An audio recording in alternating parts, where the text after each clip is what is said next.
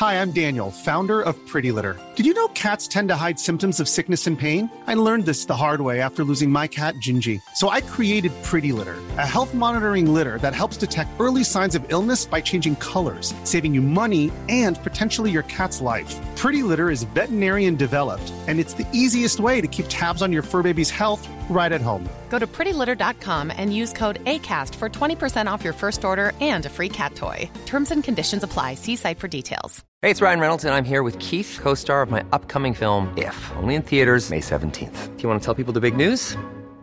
All right, I'll do it. Sign up now and you'll get unlimited for $15 a month and 6 months of Paramount Plus Essential Plan on us. MintMobile.com/switch. Upfront payment of $45 equivalent to $15 per month. Unlimited over 40 gigabytes per month. Face lower speeds. Videos at 480p. Active Mint customers by 531.24 get 6 months of Paramount Plus Essential Plan. Auto renews after 6 months. Offer ends May 31st, 2024. Separate Paramount Plus registration required. Terms and conditions apply if rated PG. Har du gjort plankan någon gång, Lasse? Plankan? Ja, det är den här det ser jag gör, va? Ja. En statisk övning då för musklerna i magen och ryggen. Man ligger plan på marken, lyfter upp sig själv på tår och armar och försöker hålla den här ställningen så länge som möjligt. Ja, den har jag mer än tydligt lyckats undvika. Det. Ja.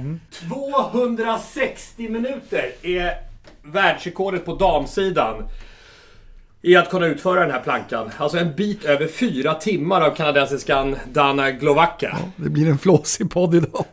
4 timmar! Kämpa på du där nere, Tommy, gör det.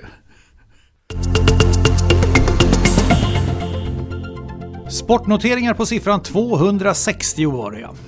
260 år skulle det ta för världens mest ansedda golfklubb Royal and Ancient Golf Club of St. Andrews, grundad i mitten av 1700-talet, innan den äntligen lät kvinnor bli medlemmar.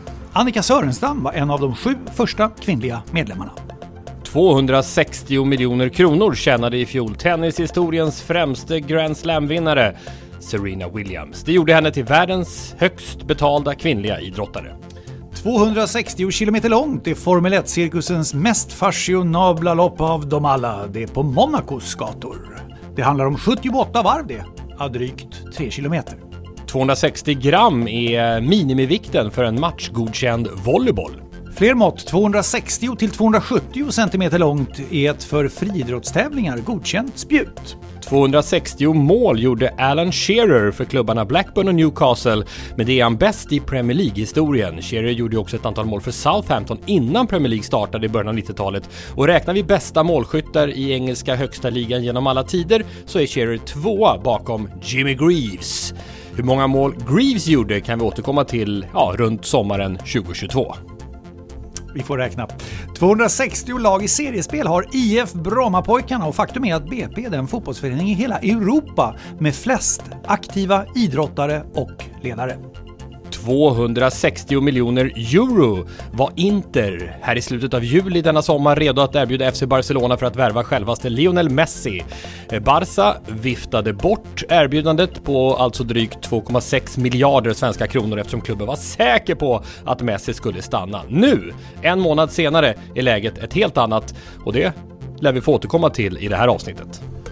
Vi är ju mitt uppe i Stanley Cup-slutspelet i ishockey 2020. Apropå det, tidernas mål- och poängkung i slutspelshistorien Wayne Gretzky har såklart också gjort flest målgivande passningar. 260 stycken på 208 slutspelsmatcher. Men här är ett rekord som Gretzky inte har. Flest powerplay-mål i snitt per match i NHL-historien. Ja, det har Washingtons Alexander Ovechkin. Totalt har den ryska stjärnan gjort, 260 mål i numerärt överläge. Minst 260 kilo på mattan är det när brottningens supertungvikt avgörs, eftersom varje brottare måste väga minst 130 kilo. Tidernas supertungviktare är Alexander Karelin förstås, lyftkranen från Sibirien, som blev svensken Thomas Johanssons ständige överman. Gång efter gång efter gång. Och kanske kan vi komma upp i 260 kilo i Sporthuset-panelen den här gången om vi också lägger till veckans gäst. Ja, 85, nej. Så mycket blir det inte, nej. Men det är en tungviktare vi har på gång. Tveklöst en meritmässig tungviktare. Så är det i Sporthuset avsnitt 260 här med Tommy Åström och Lasse Granqvist.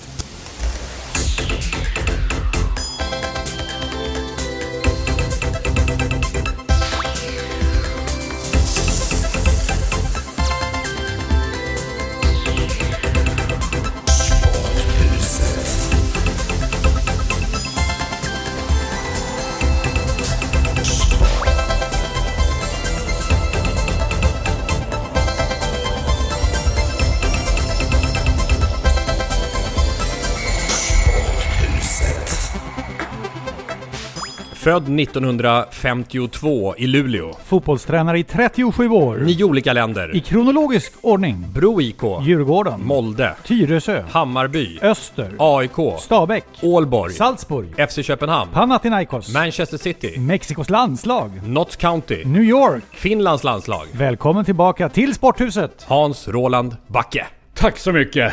Det var härligt att höra. Det var trevligt. Man får minnen direkt egentligen när alla lag börjar räknas upp. Både positiva och negativa. Vilken lista. Ja, han det ploppa upp liksom. Ja, just det var där ja. Ja, lite grann faktiskt. På vissa lag slår det till lite extra. Det är ju för att det har varit bra grejer man har varit med om i faktiskt ändå större delen av de här gängen. Alltså. Mm. Ja. Saknar du tränarjobbet? Numera är ju din roll kopplad till fotbollen att vara expertkommentator i TV. Nej, jag skulle nog svara nej på det direkt. Jag skulle kunna tänka mig klubblag, det är 7 dagar i veckan. Det är stenhårt alltså. Det är klart, för min det var det ju lugnare förr i tiden. För att det var inte riktigt samma press som det är idag. Men 7 dagar i veckan med ett klubblag, det pallar jag inte med. Däremot ett landslag skulle jag nog kunna tänka mig om det skulle dyka upp. Det händer ju när man jobbar med Hasse att han kommer och säger vad tror du om Kairo? Det vill säga bo i Kairo då för att jobba med då Egyptens landslag, något av vet jag. Ja, men en sån fråga dyker upp då. Det har ju varit några intresseförfrågningar på, jag kan säga att det är 2 landslag som har hört av sig om intresseförfrågan. Och sen är det klart under den här tiden händer inte speciellt mycket och sen går ju UEFA Nations League igång nu. Då får jag se lite hur de där länderna ser ut. Hur de gör bra eller dåliga resultat och se om folk hör av sig. Men man tänker ålder och landslagsträning och så. Jag menar Sven-Göran Eriksson, 72 va? Är ju aktuell för något landslag. Var det Jamaica var det? Förlåt, Jamaica var det, ja, precis. Alltså i många länder är ju ålder enormt meriterande. Mm. Det vill säga att du är som du Tommy, 46 eller 52. Fjunig. Men däremot om du liksom har kommit och passerat vad vi säger pensionsålder i Sverige, 65 till 67, då är det liksom, det är tyngd va? Så att det där är olika från olika länder, verkligen. Ja, i vissa länder är det ju till och med ett kraftigt plus liksom att du har erfarenheten, ryggsäcken från både klubbfotboll, landslagsfotboll tidigare och åldern egentligen. Det är många länder det är så. Annars kan det vara svårt att komma igång med poddandet ordentligt när man är med, för det är ett jäkla travsurr. Eller hur? Och det är klart, det blir ju snack hela tiden i och med att vi är ganska involverade fortfarande och har ju något spännande att se fram emot i april-maj nästa år. Se vad vi får för avkommor efter Green Shoe. Vad är status nu? Allting är ju löst som det ska vara löst, eller hur? Allt är ju på plats och... Ja, men det blir väl egentligen lite mer spännande kan man säga jämfört med när vi hade dig med i podden förra gången. Det vill säga nu har ju vi driver ju uppfödning nu, Hasse och jag här i Nederländerna hos John Bootsman, Backe-hästarna. Där vi har 2 stycken. Vi hoppas ju få 2 avkommor efter Green Shoe. Då ska vi säga det för den som inte är insatt i detta, att Green Shoe var alltså en som vi tycker i alla fall, som var med runt hästen, en av de häftigaste hästarna på många år. Som la av redan som 3-åring då i Nordamerika. Alltså inte bara ni tycker, utan det visar ju också värderingen. Det är den högsta syndikeringen någonsin. Ja, hittills. I världen? Eller? Ja. Oj. Green Shoe är en unikum. Det kommer fram 10 sådana hästar på 100 år. Men vi har 2 stycken Backe-hästar som står i Nederländerna nu och är... Ja, vi hoppas det går bra. Det vet vi får avkommor till Green Shoe. Det är ju en med Green Shoe. Det är en väldig exklusivitet om vi får 2 avkommor efter Green Shoe 2021. För jag tror att det var nästan någon gräns på att max 21 ska betäckas 2020 i Europa. Och då har vi kanske 2 av dem om allt funkar. Förra gången var anspänningen vad det var för spermakvalitet. Ja. Men det löste sig ju, eller? Ja, det var ju... Den var helt okej. Det var ju grymt. Ja. Både på fryst och färskt så var det både och, toppklass. Alltså. Det är 2 olika marknader. Ja, 2 olika marknader. Ja. Det är en lång... Alltså, och grejen är så här, jag sitter och låter förnumstig här som jag begriper något, vilket jag inte alls gör. Utan hela tågordningen är att jag alltid kollar med Hasse. Vad händer? Vad är på gång? Vad gäller här? Ja. Men Granqvist, säger Backe. Ja. Det här är ju stort! Det är ju stort! Om det här Juliane Bok och Grace Bok och de här 2 stona som nu är betäckta med Green Shoe då i Nederländerna. Hoppas det går bra. Ja, men vi fortsätter ju så här, Lasse. Ja. År efter året så betäcker vi 2 ston så länge Green Shoe är fertil och allt funkar. Och sen om vi tar det till aktion, det beror på hur avkommorna ser ut. Men tänk dig, Lasse, om de ser bra ut. Då är det jackpot igen, Granqvist. Det är första gången jag har hört Hasse lämna en reservation på den punkten. Tidigare har han sagt att de kommer. Alltså. De kommer. Greenshow kommer att prägla alla avkommor. Är Lasse Sveriges, kanske travvärldens största Alexander Lukas genom tiderna? Om man jämför utväxling med hur länge han har hållit på med det här. Det är fullständigt ofattbart. Jag håller på länge, men som ägare väldigt lite. Ja. Det är fullständigt ofattbart. Alltså när Anders Ström då, grundaren, ringer upp mig för ett antal år sedan och säger, Backe, fan, den där Granqvist, det är en rolig typ. Alltså jag gillar honom. Kan du inte höra med om han ska vara med på några hästar här? Så här ringer Granqvist. Ja, vi har en 1-åring här, Enterprise, efter Chapter 7. Den kostade inte helt billig, va? Men om vi köper in och så tar 25% var. Och Lasse tvekade lite. Hur mycket är det, frågar jag. Då sa Hasse bara så här, hur mycket? Ja, 25, men vadå? Vad är det för 25 000, sa Backe då. Ja, det låter mycket. Ja, det låter mycket. Sen visade det sig när det kom en faktura, det var ju dollar. Så jag blev ju helt chockad. Men då går det ju inte att backa. Då var man ju liksom... Och Hasse, men vad fan tror du? Det är ju en affär i USA. Vad handlar de med? Tomflaskor! Ja, du vet, det blev en fin vinstaffär på Enterprise. Det var en plusaffär, en fin häst. Vi var trea i Hambletonian, Enterprise var trea i Hambletonian 2017. Ja, den vann ett försökssitt och blev trea i finalen. Så det var en väldigt, väldigt bra häst. Den är nu såld tillbaka till USA, till Ohio för avel. Ja. Så det blev ju en väldigt fin vinstaffär för Granqvist där också. Och sen växlar han upp med Greenshow. Och så växlar man upp med Greenshow då, som är den högsta syndikeringen någonsin. Så mina polare lite, när jag tittade, det var en aktion igår också, så började jag muttra lite, är Granqvist med på någon? Då kanske man ska hoppa på. Men nu är vi ju faktiskt med på en i USA som inte har gått i mål än. Nej, men den hade höga levervärden. Ja. Så att den kommer ut om 2 veckor igen och då får vi se vad det är. Är de avundsjuka på Lasse runt om i Travsverige? Jag skojar. Ja. Förbannade. De är bittra på Granqvist. Stolpe in, kan man säga. Ja, verkligen. Ja, herregud. Ja, vilken resa vi har haft. Alltså. Ja, det är häftigt. Och bara få vara på plats. Ja. Och se både Hambletonian och Kentucky Futurity. Och... Det roliga tycker jag är, vi var faktiskt i på Kentucky Futurity, världens äldsta travlopp, på Lexington Red Mile, alltså den här klassiska travbanan. Hela gänget runt hästen, faktiskt. Alla var ju där då, och det blev ju egentligen sista lopp han sprang, va? Nej, han var med i Breeders efteråt. Okay. Han gjorde det. Och vann ju överlägsen stil i Kentucky. Och vi fick allihopa vara där i leran och klafsa i kring. Det regnade ju. Hade varit kanonväder. Vi snackade som världsrekordtider och grejer. Kanonväder hela veckan, vet du. Och så när dagen kom då, poff. Men det tycker jag var kul. För att den har jag faktiskt kvar, den här bilden som är tagen. Ja, men jag har inte bara vinnarcirkeln. Jag har ju faktiskt en tavla. Du ska få se den, Lasse. Men du har gömt dig bakom en pelare. Det här är väldigt fascinerande. När loppet går så går Lasse upp på läktaren svinnervösa. Även Morten Langlin. Ja, vi 4 delägare bara delade på oss.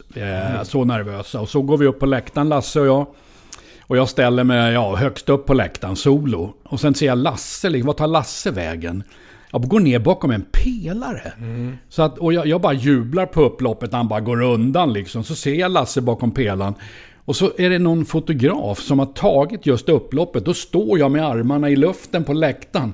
Och Lasse bakom en pelare. Jag har den inramad faktiskt här uppe. Han är ju lite garbo, Lasse. Ja, det är det.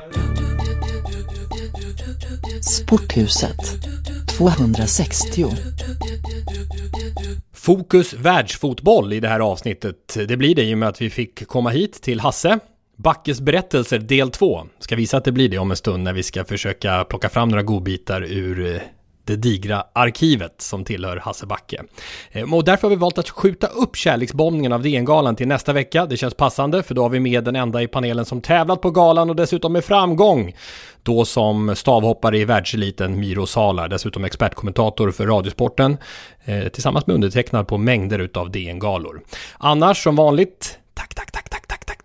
Sveriges mest drivna sportpodd lyssnarskara för mängder av nya kloka inskick via vår hemsida sporthusetpodcast.se. På Twitter @sporthuset. Och Lasse, Instagram. Sporthuset podcast dessutom. Lasse är inte medlem i Instagram. Nej. Ännu. Nej. Stämmer. Startservitörer i programinledningen här 260-kopplade idrottsnotiser var den här veckan bland andra Jörgen Eksvärd, Jonas Larsson, Anders Fyr, Mikael Häggström, Johan Karlsson, Erik Dahlberg, Björn Lundberg, obducenterna, André Ulfborg. Ja, det var en underbar lista på inskick den här veckan. Undrar hur många av inskickarna som kan hantera och behärska plankan. Och så Erlend Vålandsmyr som dels skickade in ett par högklassiga 260-noteringar och dessutom som hälsade så här. Och det gick ju så där med din norska senast, för nu har vi fått ett nytt norskt mejl här. Ja, jag avstår gärna med hänvisning till mina norska vänner. Ja, men ska vi inte ta hjälp då? Vi kan ta hjälp. Jag tror inte vi kan göra det. Ska jag se här.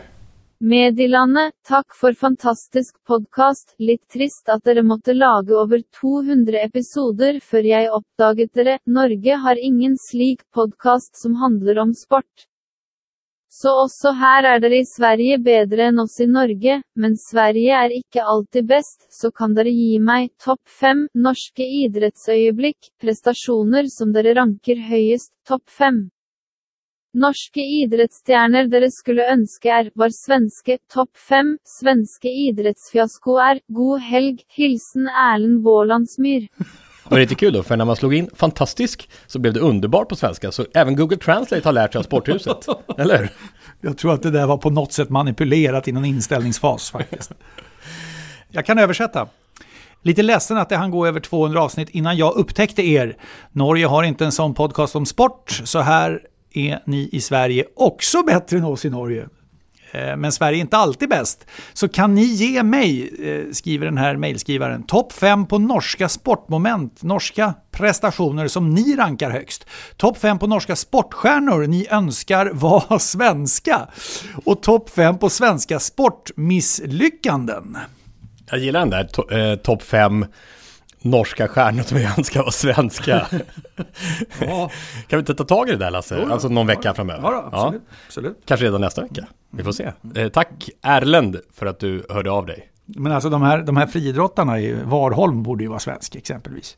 Det är mycket märkligt att en sån skicklig är på den norska sidan gränsen. Och det rullar ju in i mailboxen. Här är det ifrån Anders Hederskog som jag vet att du verkligen gjorde tummen upp för, Lasse. Jo, men låt mig först, jag vill läsa hela det här mejlet och det låter så här, Anders Hederskog som du säger. Vill fortsätta på spåret som Lasse var inne på gällande folkhälsan och föreningsliv i pandemins spår. Tänkte lyfta ett exempel som stoppar motionärer från att tävla. Skogsmaran Vildmarksleden är ett lopp med start i Skatås, Göteborg. Målplats är i det lilla samhället Hindås. För att detta lopp ska få genomföras enligt polisens tolkning av lagen, alltså den nuvarande tolkningen av lagen ska jag förtydliga med, får endast 50 deltagare vistas på arenan från start till mål, banan inkluderad. Alltså i detta skogsmaratonlopp får bara 50 personer vistas enligt polisens tolkning. Jag läser vidare. Banan är 42 kilometer från en stad till en annan. Misstänker att smittspridningen är enorm på denna 42 kilometer korta och tajta sträcka. Och så har han en sån här liten emoji som blinkar där. Arrangörerna till motionslopp har inga som helst problem att ha många fler deltagare utan att riskera en smittspridning. Alltså fler deltagare än 50 i detta fallet då. Det går att ha startgrupper som är små med mellanrum som gör att deltagare inte trängs på startplatser och målplatser. 42 kilometer med 50 personer innebär att varje deltagare har 840 meter per person. Tänk då på Folkhälsomyndighetens rekommendation om att vi ska hålla ett avstånd på 1,5 meter ungefär, 1,5-2 meter. 840 meter per person. Hur arbetar egentligen RF och specialförbunden, undrar Anders, för att motionslopp och motionsidrott i stort ska kunna fortgå under pandemi? Är det så att bara elitidrott som är stora ekonomier ska kunna påverka politiken? Jag hade tyckt att det varit intressant om ni kunde trycka än hårdare på detta. Ni brukar få bra genomslag på ämnen som ni lyfter. Med vänlig hälsning Anders, som inte är funktionär av Skogsmaran Vildmarksleden, säger han här. Och det är precis exakt det som Anders tar upp som jag tycker är en viktig bärande del av den nu rådande situationen. Polisen tolkar alltså att orienteringstävlingar, friidrottstävlingar, motionslopp inte får genomföras med fler än 50 deltagare. Och detta är en fråga för folkhälsan. Bredd motionsidrott kan inte särbehandlas negativt på detta sätt längre. Och detta är en mycket, mycket viktig fråga. Vi bara pratar om att hur många åskådare som ska sitta på elitmatcher i fotboll och elitmatcher i ishockey och möjligtvis också andra nu när inomhusidrotter går igång utav handboll och basket och innebandy och vad det kan vara. Va? Men detta, bredd motionsidrott, ungdomsidrott, 3 oerhört viktiga delar. Polisen behöver vägledning hur de ska tolka lagen, för den tolkning de gör nu, den är inget bra. Veckans surr. Efter ett halvår i träda, nu kör Lasse. Nu är det dags. Ja, du har gjort något litet instick med Svenska cupen. Men nu startar det på allvar. Landslaget, Nations League, Jaha. blågult. Ja, det är bara 2 dagar till match. Just det. När den här podden kommer ut. På lördag är det ju dags. Sverige mot Portugal. Vilken match? UEFA Nations League inleds ju här igen, ja. Med Tyskland-Spanien, som ju är någonting som är på kartan redan samma dag som den här podden kommer ut, ja. Och så har ju Sverige 2 matcher i den här svängen. Det är dels Frankrike och dels Portugal. Lördag och tisdag. Och det är ju såklart så att den situationen vi har med 0 åskådare som gäller enligt UEFA, får inga fotbollsmatcher ta in publik på landslagsnivå under september, är ju en väldig skillnad mot hur det hade varit att bjuda in 50 000 åskådare för att se de regerande världsmästarna Frankrike ena matchen och sen några dagar senare de regerande Europamästarna Portugal. Det hade ju varit något. Men just i det här fallet känner jag inte alls någonting med publiken. Det ska bara bli så roligt att få se landslagsfotboll igen. Och då känns det ju oerhört intressant, ni som ska jobba med dem här på Simor. Och går det på 4 också, eller?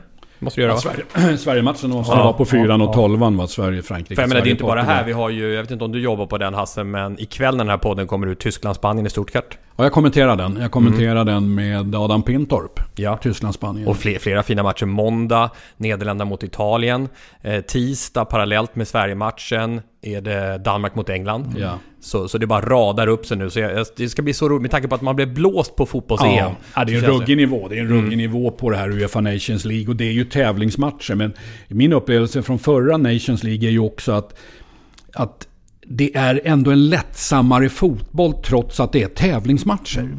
Och det är ju beroende säkert på att det är inte VM-kval. Det är ju inte riktigt på den nivån, men det har blivit tävlingsmatcher. Och så det gör att det blir bättre, menar du? Ja, mer underhållande. Du får en upplevelse. Du får en helt annan upplevelse att se de här toppmatcherna i UEFA Nations League än ett VM-kval där det blir försiktigare. Medvetet eller omedvetet, men det är som att man vågar ta större risker. Som tränare, som lag i UEFA Nations League. Jag tyckte det var kanonnivå på många matcher. Alltså. Jag tror vi får ha lite tålamod med att det kommer vara en aning rörigt. Därför att de ska ju försöka kvala fram lagen som ska vara med i EM nästa sommar. Det är ju inte klart. Det playoffet kommer under hösten här, parallellt med att de spelar det här i UEFA Nations League.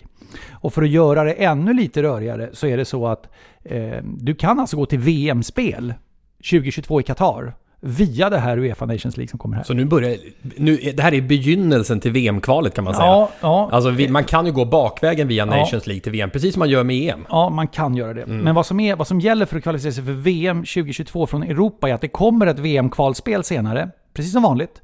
10 grupper. De 10 gruppvinnarna kommer gå till VM i Qatar. Då är det 3 Europaplatser kvar. Då kommer man plocka ut de 10 grupptvåorna och sätta i ett playoff. Samt de 2 högst rankade från UEFA Nations League som inte redan är klara. De 2 stoppas in i den där playoffet då. Då blir det 12 lag och så parar man ihop dem. 6 matcher får 6 segrare. Då är det 6 lag kvar. Blir 3 matcher som får 3 segrare. De går till VM. Otroligt lätt att hänga med på. Maila sporthusetpodcast.se så det går alltså. Sporthusetpodcast.se så reder vi ut det här ytterligare. Direktkontakt. Men grejen är ju så här, UEFA Nations League är ju också någonting annat. Därför att du hade ju ett inslag i Sporthuset där du ju sågade UEFA Nations League. För att det var så rörigt och krångligt. Och det var ungefär det som det du berättade nu. Du var så fånigt. Men grejen Nej, är inte så här, fånigt utan rörigt. Ja, men alltså grejen är att UEFA Nations League lever ju också ett eget liv. Det vill säga du kan ju vinna UEFA Nations som Portugal gjorde. De vann ju bla bla bla. Och de bra nationerna som är sidade i grupp A, där nu Sverige är efter framgången i gruppspelet förra gången. De bra nationerna möts ju mycket oftare. Och det kan ju teoretiskt inte vara dåligt för världsfotbollen att de bästa har möjligheten att visa upp sig mot varandra i vad som ändå är en tävling lite oftare. Och att det är tävlingsmatcher. För att ingen orkade med alla dessa träningslandskamper där det var absolut färglös fotboll. Ja. Klubbarna tokiga, skicka iväg spelare med skaderisker och så vidare. Så blev det ändå tävlingsmatcher med ett eget liv, en egen buckla, en egen penningsumma, ganska ordentligt att vinna det här i alla fall. Så att jag tycker det har blivit bättre. Jag är glad att träningslandskamperna är borta och att vi får tävlingsmatcher. Och roligt att Sverige nu är uppe i A-gruppen, för då får man möta de här toppnationerna. Vilka matcher? En ruggig grupp alltså. Det är, jag menar, Sverige-Portugal alltså, och sen Sverige-Frankrike, nästan osannolikt. Och så Kroatien då, VM-finalist i den gruppen. Och huvudfrågan nu, det är ju då så här: Vi har ju pratat om det tidigare, Sporthuset. Det sker saker i svensk fotboll. Det sprudlar utav offensivt, individuellt skickliga spelare som kommer fram. Vi har ju länge pratat om Emil Forsberg, men Alexander Isaks utveckling och Dejan Kulusevski. Hur ser du, Hasse, på hur Sverige bör spela med alla de här stjärnorna, som man säger, framtidsstjärnorna också, som kommer in och som är så skickliga. Givet den spelstil som Jan Andersson hade, med en ganska klassisk svensk modell, disciplinerad, som ledde till kvartsfinal i VM. Sverige kommer att spela 4-4-2 och det är inget fel i sifferkombinationen, utan det kommer att handla om det balansen i laget. Offensiva, defensiva spelare, vad kommer man att våga helt enkelt? Vi har ju levt i någon sån här grej att ska vi kunna utmana de största, då måste det bara handla om organisation, ett stabilt försvarsspel, mer, skulle jag vilja säga ändå, defensivt lagda spelare än offensiva. Men jag tror nu, Dejan Kulusevski, han är på riktigt. Det är bara att konstatera. Isak lika så. Och då menar jag att det är fullt möjligt att typ spela en Kulusevski på ett yttermittfält. Fullt möjligt att spela Isak samtidigt på topp. Och sen har vi då det här centrala mittfältet. Får man då in Kristoffer Olsson också, tillsammans med vem det nu kan vara, centralt spelar mindre roll, och en Emil Forsberg till vänster, då har du nästan 3 av 4 spelare på mittfältet som nästan är mer offensivt lagda än defensivt. Men det betyder ju också i förlängningen, med de här bollskickliga spelarna kan du också ha längre anfall, vilket betyder att det avlastar ditt försvarsspel. Du förlorar inte bollen lika ofta. Och det är därför jag hoppas och tror att det blir den här utvecklingen, för att de här spelarna är definitivt på internationellt bra nivå. Jag tycker svensk landslagsfotboll, jag blir mer nyfiken på den också när jag ser att du har flera spelare som är skickliga, som är på väg uppåt i sina karriärer, som alltså inte har nått scenet av karriären, utan är på väg att och kanske kan göra några spännande klubbyten så att vi får in svenska spelare i typ, jag tycker Dejan Kulusevski är ett jättebra exempel då på det, som går till Juventus, som ju är en dominerande Serie A-klubben, men alltså att du får en utveckling. Och jag tänker på Alexander Isak, Robin Quaison, som ju fortfarande... Mattias Svanberg finns ju med i bilden också. Kristoffer Olsson på mitt. Ja, absolut. Även kanske Emil Forsberg, som har något klubbyte möjligen kvar, som också kan att de kommer till där det är ännu bättre konkurrens. Vilket innebär att svensk landslagsfotboll jag blir nyfiken på det. Jag tycker det är spännande att få höra om de här spelarna och de här namnen som är på väg framåt. Och då har vi ändå landslagsfotboll som ska spela EM-slutspel 2021 och ett kolossalt spännande kvalspel. Men tittar man på vad du behöver egentligen i ditt lag av Champions League-spelarnivå för att nå långt i landslagsfotboll, så kommer du att behöva nästan 3-4 spelare som spelar Champions League i ditt landslag för att kunna ta ett steg mot kvartsfinaler och så vidare. Som Sverige hade 94, det är bara att titta på respektive lag vad de här spelarna spelade i och var nästan lite dominanta i sina respektive klubblag då 94. Och jag tror man måste upp på den nivån för att landslaget ska kunna du måste få in spelare internationellt i sådana klubbar som deltar i Champions League. Hur mycket hinner hända i ett landslag under en coronaperiod, undrar man ju. Det har inte spelat särskilt mycket sen Sverige, den här häftiga matchen mot Rumänien, då Sverige, det var ju så Sverige säkrade EM-platsen och vann borta mot Rumänien, var det november va? Och då kan vi bara upprepa hur den startelvan var. Ska vi se om det är några justeringar som ni känner sådär på rak arm inför det som komma skall nu. Robin Olsen stod i mål. Backlinjen då med Mikael Lustig, Victor Nilsson Lindelöf, Andreas Granqvist, som nu inte är med i truppen, han har ju haft skadeproblem, och Pierre Bengtsson. Mittfältet Sebastian Larsson, Albin Ekdal, Kristoffer Olsson och Emil Forsberg. Och längst fram Marcus Berg och Robin Quaison. Så var startelvan. Pontus Jansson, Filip Helander är ju de som kan vara aktuella på en mittbacksplats vid sidan om Lindelöf. Micke Lustig har ju haft 0 speltid på ett halvår säkert. Och vad har vi där som alternativ? Emil Kraft. Pierre Bengtsson har ju varit sensationellt bra i landslaget. Han var ju liksom mer utanför i FC Köpenhamn. Men väl när han kom in här på nytt i landslaget, jag kommer ihåg matchen mot Spanien där han fullständigt krossar Navas, en av de snabbaste du kan tänka dig på en högerkant, plus jag tror det var Carvajal högerbacken, de 2 snabbaste. Han plockar ner rubbet alltså. Så att Pierre Bengtsson håller jag definitivt för. Högerbacksplatsen är ju ett frågetecken. Mittfältet så tror jag ju en hel del på att Om vi tittar på 3 centrala skulle jag ju ha 3 som slåss om 2 platser. Jag skulle ta in Sebastian Larsson och slåss med Ekdal och Kristoffer Olsson. Sen känns det ganska naturligt för mig med Kulusevski Forsberg. Och sen beroende på nivån var befinner sig Marcus Berg.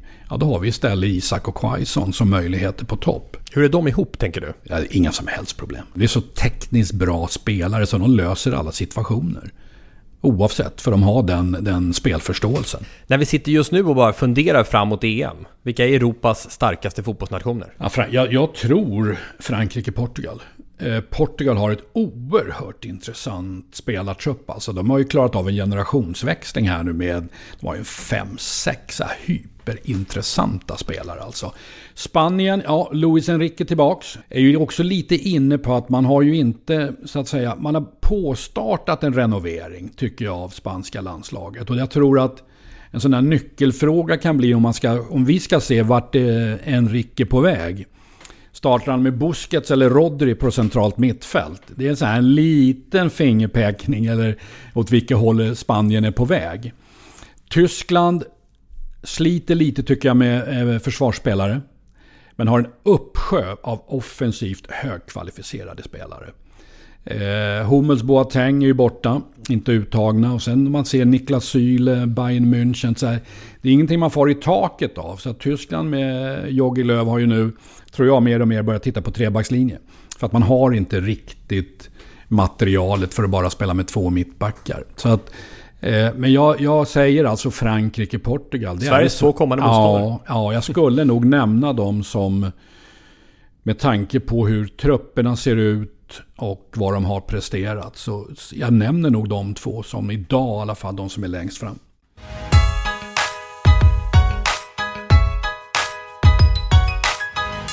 Högt i tak i Sporthuset.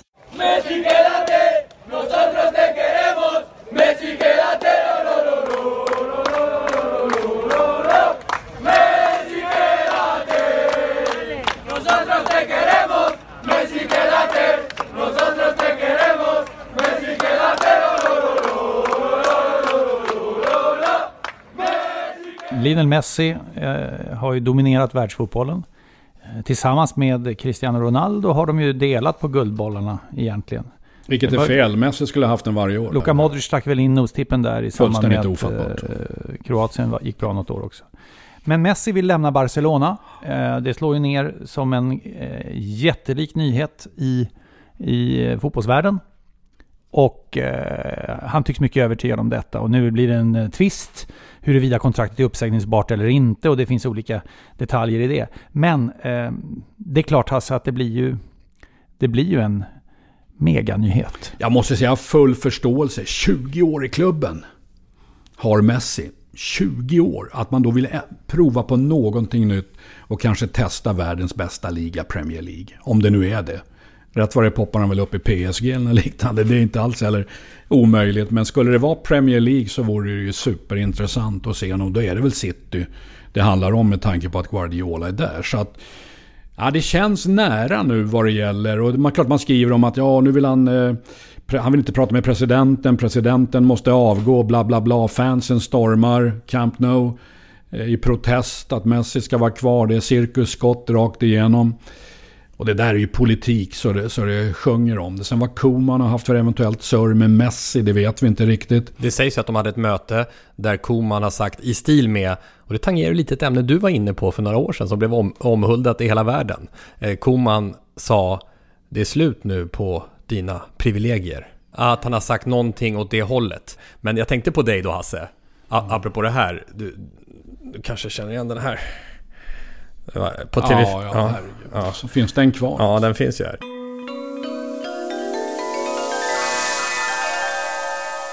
Så är det inför match. Det är 3 La historia de Messi transcurre 3 horas antes de un partido. Están comiendo con el equipo y Messi pide una Coca-Cola. Guardiola le dice que no puede beber Coca-Cola antes de un partido. Messi se levanta de la mesa un par de minutos y vuelve con la Coca-Cola en la mano.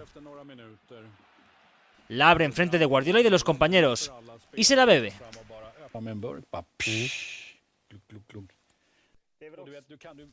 Messi humilla a Guardiola delante de sus compañeros. Es una guerra que Guardiola no podía ganar. Era imposible que ganara.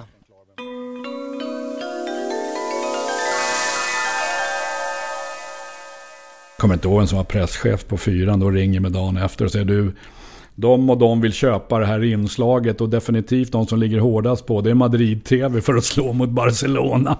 Och jag sa det över min döda kropp, alltså få stopp på det här nu. Och det var ju från Peru, Argentina, halva Sydamerika som ville ha uttalande. Så att det här var alltså 2013. Så sa du om Messi, han är inte Guds bästa barn. Bara för att visa det här att han inte är Guds bästa barn. Inför en match med 3 timmar kvar hade alla spelare samlats och sitter och käkar. Messi hävdar att han ska ha en cola till käket. Guardiola säger nej, inte cola 3 timmar före fight. Messi reser sig då, kommer tillbaka några minuter senare, går fram till Guardiola och öppnar inför alla spelare burken framför ansiktet på Guardiola och dricker den här Coca-Colan. Du kan tänka dig när en så högprofilerad spelare förnedrar tränaren inför samtliga spelare. Det är ett krig som Guardiola inte kan vinna. Det är en omöjlighet. Vill jag lägga till att själva klunkandet där inte var Hasse Backe. Ja, det kan ha varit. Det kan ha varit. Så då kommer vi in på, apropå Koeman-mötet. Ja. Om det nu är så att Koeman, enligt de här uppgifterna, har sagt att dina privilegier är över. Nu är det så här, laget som gäller, du har ingen specialroll och så vidare, med tanke på det han har blivit van vid. Mm. Nej, men det är ju så här, Koeman är ju säkert oerhört insatt i hela då Barcelona och hur turerna går helt enkelt. Och det här köper inte han liksom när han får reda på allt som är runt omkring. Och kanske då Messis privilegier. Att jag kan inte hantera en klubb på det här viset med en som har de här privilegierna. Och då tar han väl upp det rakt och ärligt om det nu stämmer. Och det är klart, då blir det fnurra på tråden. Vi måste ju lägga en kommentar att Henrik Larsson, och jag skrattar till när jag säger det för det är så vansinnigt stort. Jag är alltså en svensk assisterande tränare i FC Barcelona.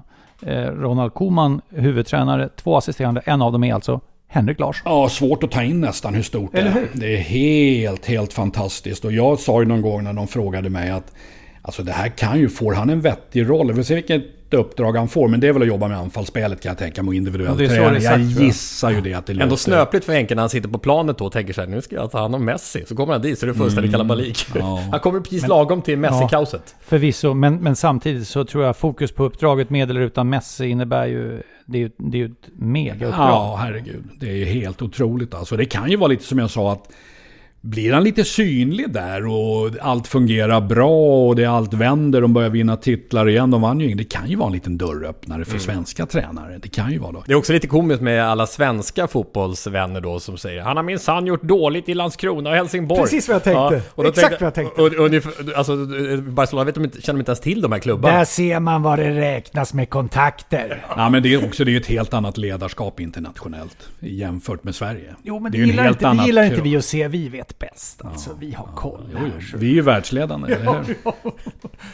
Men alltså, Barcelona har ju gått fel också här längs vägen. De var ju totala dominanter med Guardiola och kompani en gång i tiden. Men på något sätt har de ju kört i diket, va? Precis. Och dessutom nu när de hamnar i den här situationen, att det blåses ju till konflikt här. Verkligen. Och FC Barcelona hävdar att han kostar 700 miljoner euro och 700 miljoner euro att köpa ut i kontraktet, alltså motsvarande 7,8 vad det kan vara miljarder svenska kronor, va? Enligt avtalet. Och Messis del säger att nej, avtalet gick att säga upp den sista juni. Pandemiskt år gör att säsongslutet inte är sista juni utan sista augusti istället, så det här ska vara uppsägningsskriv. Alltså, och då blir det konflikt. Men grejen är ju så här att hur mycket syra ska FC Barcelona lägga i konfliktspåret?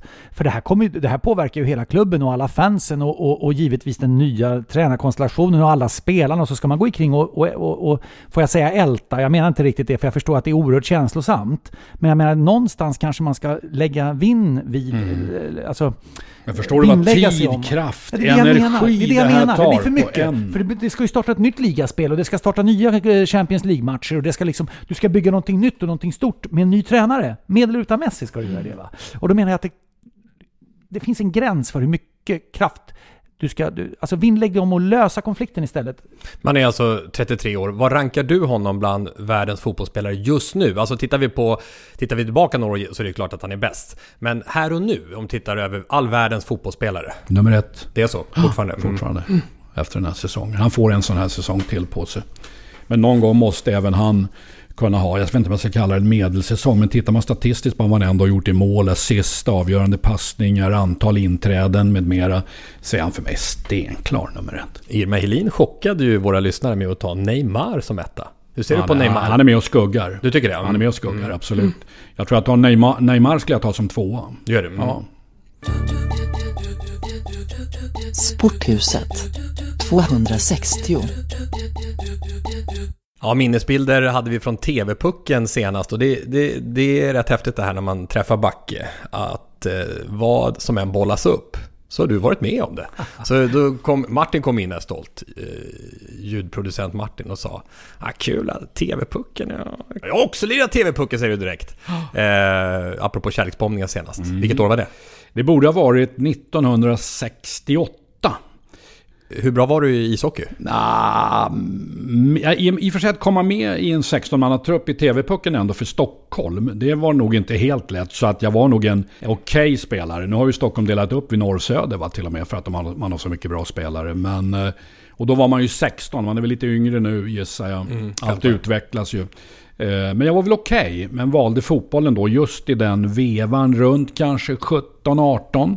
Vi pratar ju om tränarkarriär, men spelarkarriären sen i fotboll då, innan du blev tränare? Ja, den blev precis sådär också. Kom upp i AIKs A-trupp och var väl där i ett par säsonger med Jens Lillotta Lindblom som tränare. Lillotta kallas det. Ja, exakt. Bra bandyspelare också. Landslagsman i bandy. Fick göra lite mest bara svenska cupmatcher. Sen var det mycket reservlagsfotboll. Pröjsan kom ju upp då, var ju bra i fotboll. Han var ju med i fotbollen då, Lill-Pröjsan. Vi träffas ju lite då. Jag hade nästan glömt bort det själv. Då sa jag, kommer du ihåg Backe? Vi kom till Råsunda och på den tiden hängde det en lapp, alltså på arenan Råsunda, även för hockeyspelarna. Men när vi lirade fotboll så hängde det en lapp, liksom ett antal namn, 13 namn. Det var ju ganska brutalt alltså. Stod man på listan, då fick man träna på Råsunda. Stod man inte på listan, fick det gå till Råsunda kommunala vid brandstation. Backe, det är kommunala för dig och mig idag igen, sa Pröjsan. Vi får inte träna på Råsunda. Råsunda kommunala blev ju sen plastgräs, konstgräs. Det var en av Sveriges första delen av 70-talet som anlades där. Till stor del för oss som gick i skolan då. Råsundaskolan ligger ju där. Och Råsunda kommunala ligger just framför högstadiet. Jag kommer ihåg vi stod upp och kollade när de höll på att asfaltera och hade sig där, för den gamla fotbollsplanen skulle ersättas med stenhårt plastgräs som garanterat hade fått... Det var som nålfilt. Nålfilt, vet du, hade fått fler anhängare till Irma Helins invändning i förra avsnittet. Ja, hon var arg på dåliga konstgräsplaner. Är vi Solna nu eller? Är vi Solna nu när vi sitter Absolut och satsar? inte. Nej, Sundbyberg. Sundbyberg, okej. Jag gjorde bort mig på den här punkten förra gången också. Ja, det får du möjligt att det klipptes bort, jag vet inte. Det här är stadsdelen du bor, det är väldigt nära Lötsjön. Ja. Lötsjön, alltså Sundbyberg håller ju sin Lötsjö väldigt högt och stilfullt. Medan Solna kämpar med sin Råstasjön då, som är på... Det är faktiskt i Sundbybergs fördel, ska jag säga. Det är väl den fördelen jag kommer på vis Solna. Som gammal Solnabo. Och infrastrukturen i Sundbyberg. Men det som delar Sundbyberg och Solna är just Sjövägen som den heter då, som går mellan de båda sjöarna faktiskt. Jajamän. Hemma hos Backe. Och tack för feedbacken, Lasse, från förra avsnittet förresten där i redigeringen. Otroligt. Alltså Irma Helin har ju någon jag tror hon var knäskadad, men hon har någon gummikänsla i kroppen på något vis. För hon får ju sitter och nästan får upp alltså i någon sorts skräddarställning, om man så säger, liksom på stolen. Det är mycket märkligt. Så att jag utdelade plus för hennes vighet. Så där satt de förra. Herrejösses. Ja, det där är ändå... När hon är på väg att veckla ut sig sen. Ja. Men alltså jag delade ut plus. Kartsjuk-människa. Exakt. Så jag delade ut plus för jag gjorde jämförelse med en James Bond-film där. Och det hittade du ett klipp på sen och la in i färdiga avsnittet. Det måste jag säga till både Martin, ljudgeniet, och till dig, Tom. Var imponerande. Och då blev det ju så här att då skulle jag briljera lite här och säga det här är ju Vijay Amitrai som var tennisspelare i Indien. Och då som är den här ormtjusaren som sitter och spelar Bond-temat på flöjt när han kommer med någon båt där. Ja, exakt. Och kliver i land och liksom ropar till sig Commander Bond genom att lira det där. Det hörde ni förra avsnittet. Men då kom det här Backe-fenomenet igen. Vijay, han känner jag, eller vad du sa. Ja, det är ju... Jag blev erbjuden att vara med i ett advisory board Jag får väl knappt säga namnet ännu för de andra konkurrenterna ledsna på mig. Men då säger de, nej men det är du och Vijay Armitrai och det är Marcel Desailly, troligtvis gamla franska mittbacken. Bland annat som ska vara med i det här advisory board. Och då sa jag, Vijay Armitrai. Men det är ju ingen gammal fotbollslirare vi snackar om. Nej, tennis. Han var ju då med i den här Davis Cup-finalen 87 när man släppte in grus i Skandinavien för andra gången för att Sverige var så bra på grus på den tiden. Och då var det Mats Wilander och Jocke Nyström i finalen för Sverige i singlarna som slog bröderna Armitrai. I dubbel var det i alla fall bröderna Armitrai. Vijay och de hette Anand Armitrai. Jag tror han andra singelspelaren tror jag hette Krishnan. Starkt och så. Ja, det känner jag igen när du säger det faktiskt. Så det blev 5-0 till Sverige då. Men Vijay Armitrai var ju grässpecialist. Indiska spelare är inte vana att spela på grus. Så när du snackar med han så kan du fråga om han är förbannad. Oerhört respekterad man idag ute i världen. Inom alla idrotter dyker ett kontaktnät som verkar vara enormt. Och Droga Ball plötsligt skådis då i Octopus, hur han nu blev det. Ja, det är en överraskning. Ja, det är och framförallt att han så tydligt kunde spela flöjt så fint då med temat där.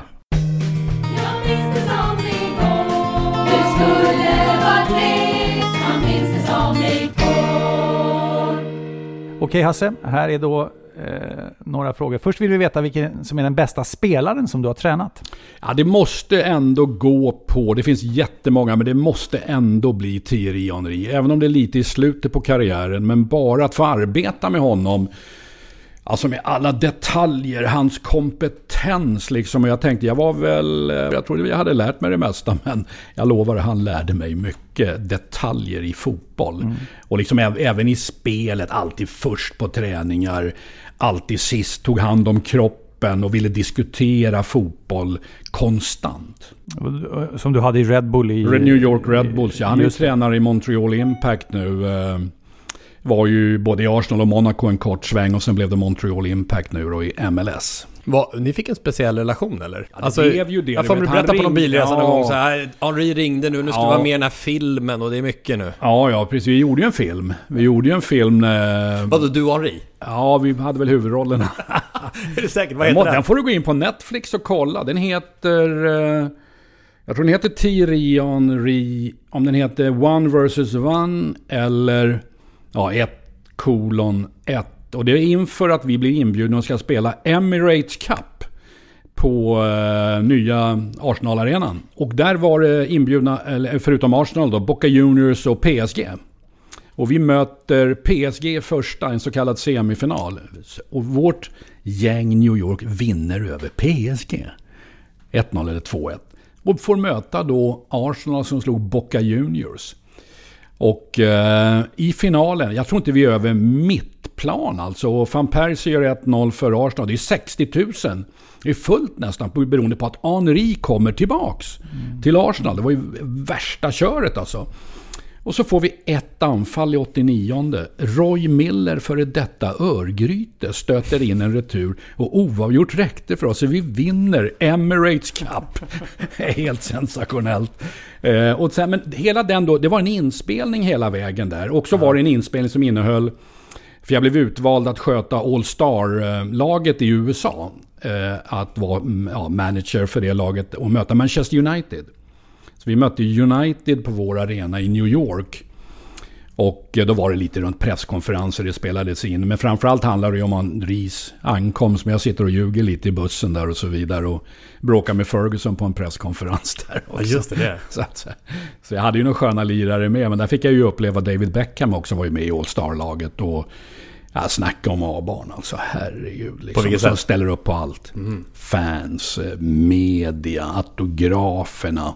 Frågade alltid i tid. Det finns inte ett fel. Absolut inte ett fel på den mannen alltså.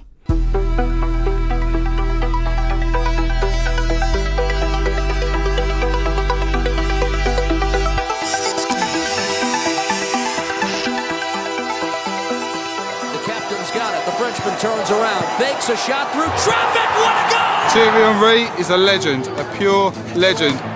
Henry, the captain scores. It's 1-0 New York. He's such a genuine guy. I just think they should look up to him and be a lot more like Thierry Henry. Thierry Henry is a very good goal scorer for every club. Thierry Henry is a French football legend who now plays for the New York Red Bulls. He's one of the very best players I've ever seen. Amazing combination of size, speed, skill, agility. You name it, he's got it. He's still very competitive, and it's good to see that the player like Thierry that has won everything as a player still is competitive, still wants to win even if we just have a training session and play 5v5 or whatever it is. He's very, very competitive. All the bosses that I had, I call them boss. So even when I'm gonna retire, I'm gonna call Hans boss whenever I see him. That's the way it is. Hans Backe, our coach, is a great coach. He knows how to organize a bunch of players, and with some assistance from our star players. Read the long one, guys. Read the long one. Get ready to read the long pass, guys. När hade du kontakt med Henri senast? Ja, det är ett tag sedan nu. Du vet, de här gossarna byter ju telefonnummer en gång i månaden. Kanske varannan vecka till och med. Så alltså, jag har sökt hans agent här, Darren Dean, lite. För jag tänkte jag skulle ta någon kontakt med honom och höra hur det går med tränarkarriären. Men det är nog ett par år sedan jag pratade med honom. Men tickar in någon slags royalties till dig här då? Nej, inte en spänn alltså. Alltså jag tror du har blivit... Men jag ska spara den som ett roligt minne, så jag måste ladda ner den på något sätt. Det är sannolikt att Hasse Backe blir erbjuden en roll i produktionsbolagets styrelse som har gjort den där filmen. Ihop med Vijay Amitra. Ihop med han, ja.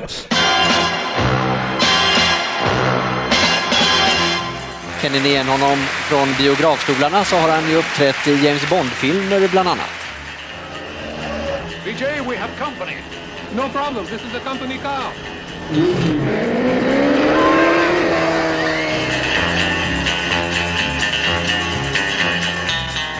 Här måste jag få den värsta domarattacken du har varit med om.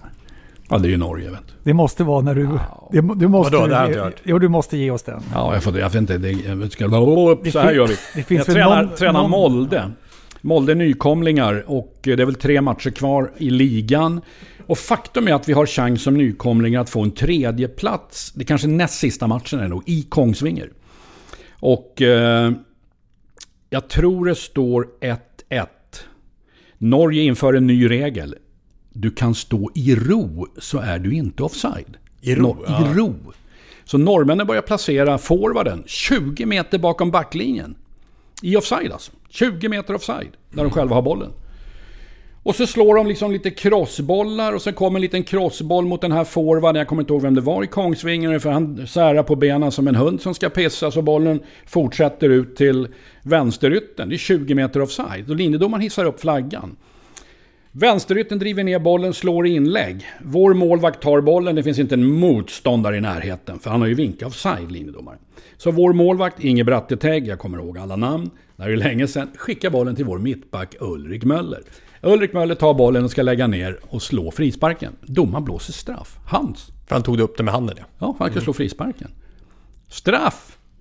Jag är inne på plan. Ja, det är mindre än en sekund. Bara springer in på straffpunkten där domaren står. Det är ingen straff. Det är ingen straff. Långhårig var jag, vet du, som värsta hippien alltså. Och jag står säkert en minut och bara bråkar med domaren. Det är ingen straff. Åge Hareide, som var min kapten då för Molde, samlar ihop hela laget, ställer sig i ring runt mig. Börjar komma in poliser. Poliser kommer in på Kongsvinger Arena och ska gå in och börja ta tag i mig. För att få bort dig? Ja, Åge håller i ringen bara. Tufft som fan liksom så här. Och jag säger till domaren, vi går ut till linjedomaren och pratar med honom. Han har haft flaggan uppe. Och vi går ut, vi går med på det. Och linjedomaren säger, jo jag vinkade. Nej, säger domaren, straffen då. Och du vet, då var det liksom, då bara förde de ut mig, vet du. Jag vägrade, det var ju liksom bara höll i med armar och jag slog mig fri och hela programmet. Länsman i Kongsvinger lyfte ut backen. Ja, och då, motståndartränaren Svein Ivar Sigernäs ropar in på plan till en av spelarna. Fram går Vidar Sanderud. För Sigernäs skriker till honom, slå straffen utanför, det här är bedrövligt. Gjorde han? Nej, jag satt den och gjorde dunk. Så de vinner ju så här för 2-1. Det är några minuter kvar. Jag var skogstokig på det här. Och det här kom ju upp direkt i norsk tv. Men jag fick inga böter eller avstängningar eller någonting. Fascinerande att du fick det ju. Ja, ingenting. De tyckte väl att jag hade rätt. Ja. Och jag kommer ju ihåg att Olle Nordins exfru, Olle tränade Vålen. Hon ringer mig på något sätt så här. Hans, vad är det som händer? Jag ser på tv. så här helt panikartat var det liksom. Och för många år sedan så kontaktade en norsk spelare mig. Backe, du är med på Norsk Tipping. Jaha, i reklam. Man ser att du reser dig från bänken och tar ett steg mot plan. Och så kommer det, vad händer sen? Den är svår att svara på faktiskt. Det som svarar rätt på den måste jag säga. Norsk Tipping liksom så här. Jag har inte heller fått någon stålar för det. Ja, men det där är nog värsta upplevelsen. Herre Jesus alltså. Vilken cirkel. Men det värsta är sen. Året efter blir inbjuden till Molde. Bilar till Molde. Åker tillbaks. Passerar Kongsvinger. Bilen tvärdör. Bärgningsbolaget Falk kommer. Får ju tag i dem ringer. Kommer en lirare ut. Dig känner jag igen. Du var här och bråkade förra året. Så jag tänkte, jag kommer inte få bilen lagad. Jag kommer stå i förstår det? Kongsvinger. Jag kommer aldrig mer. Öster möter Kongsvinger och UEFA-cupen. Det blir naturligtvis utslagna. Ja.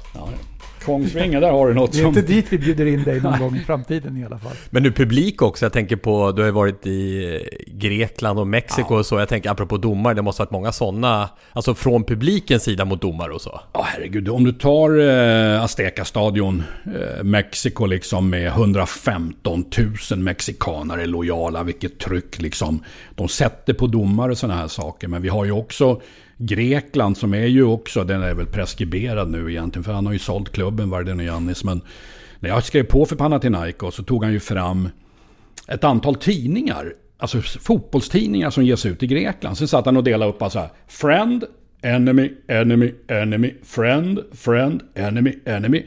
Sen tar han fram en video. Ja, vi kan inte vinna ligan i år som du vet om det, för det har Olympiakos gjort upp med domarna. Jaha, är det säkert? Ja, så visar han videon hur de har fått straffar året före. Så här.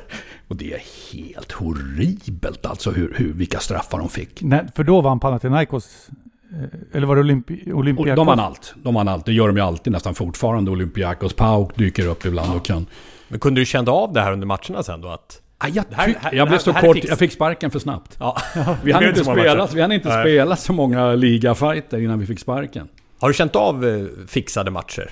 Det här är fixat. Ja, jag har alltså en, men jag vet inte om jag vågar släppa den. Alltså det är länge sedan. Men jag tänker tillbaks.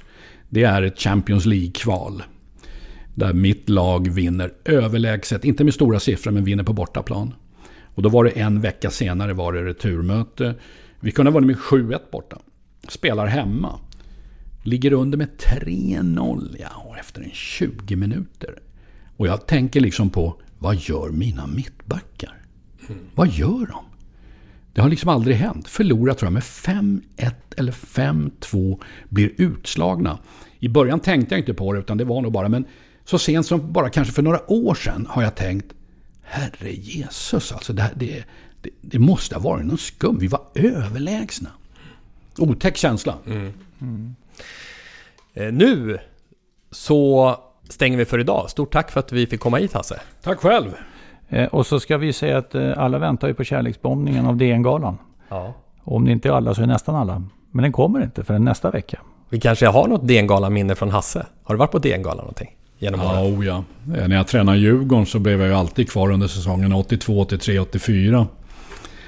Gärderud såg man ju dundra på 3000 meter hinder. Va? Satt ju världskort 75 på DN-galan 1975. Där var jag är ganska intresserad av friidrott. Jag gillar friidrott. Ja. Jag ser fram emot DN-galan nästa vecka.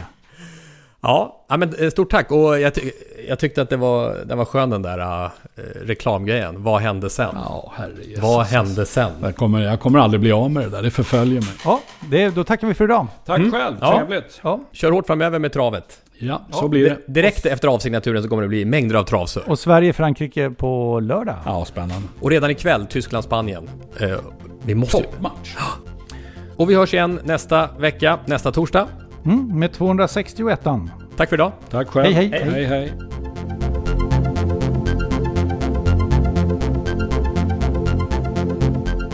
Sporthuset produceras av Tommy Åström och Martin Söderberg. På webben sporthusetpodcast.se. Jinglar gjorda av sånggruppen Sonora, Patrik Åman, Jonas Jonasson och Albin Blomgren. Hörs nästa vecka, JP.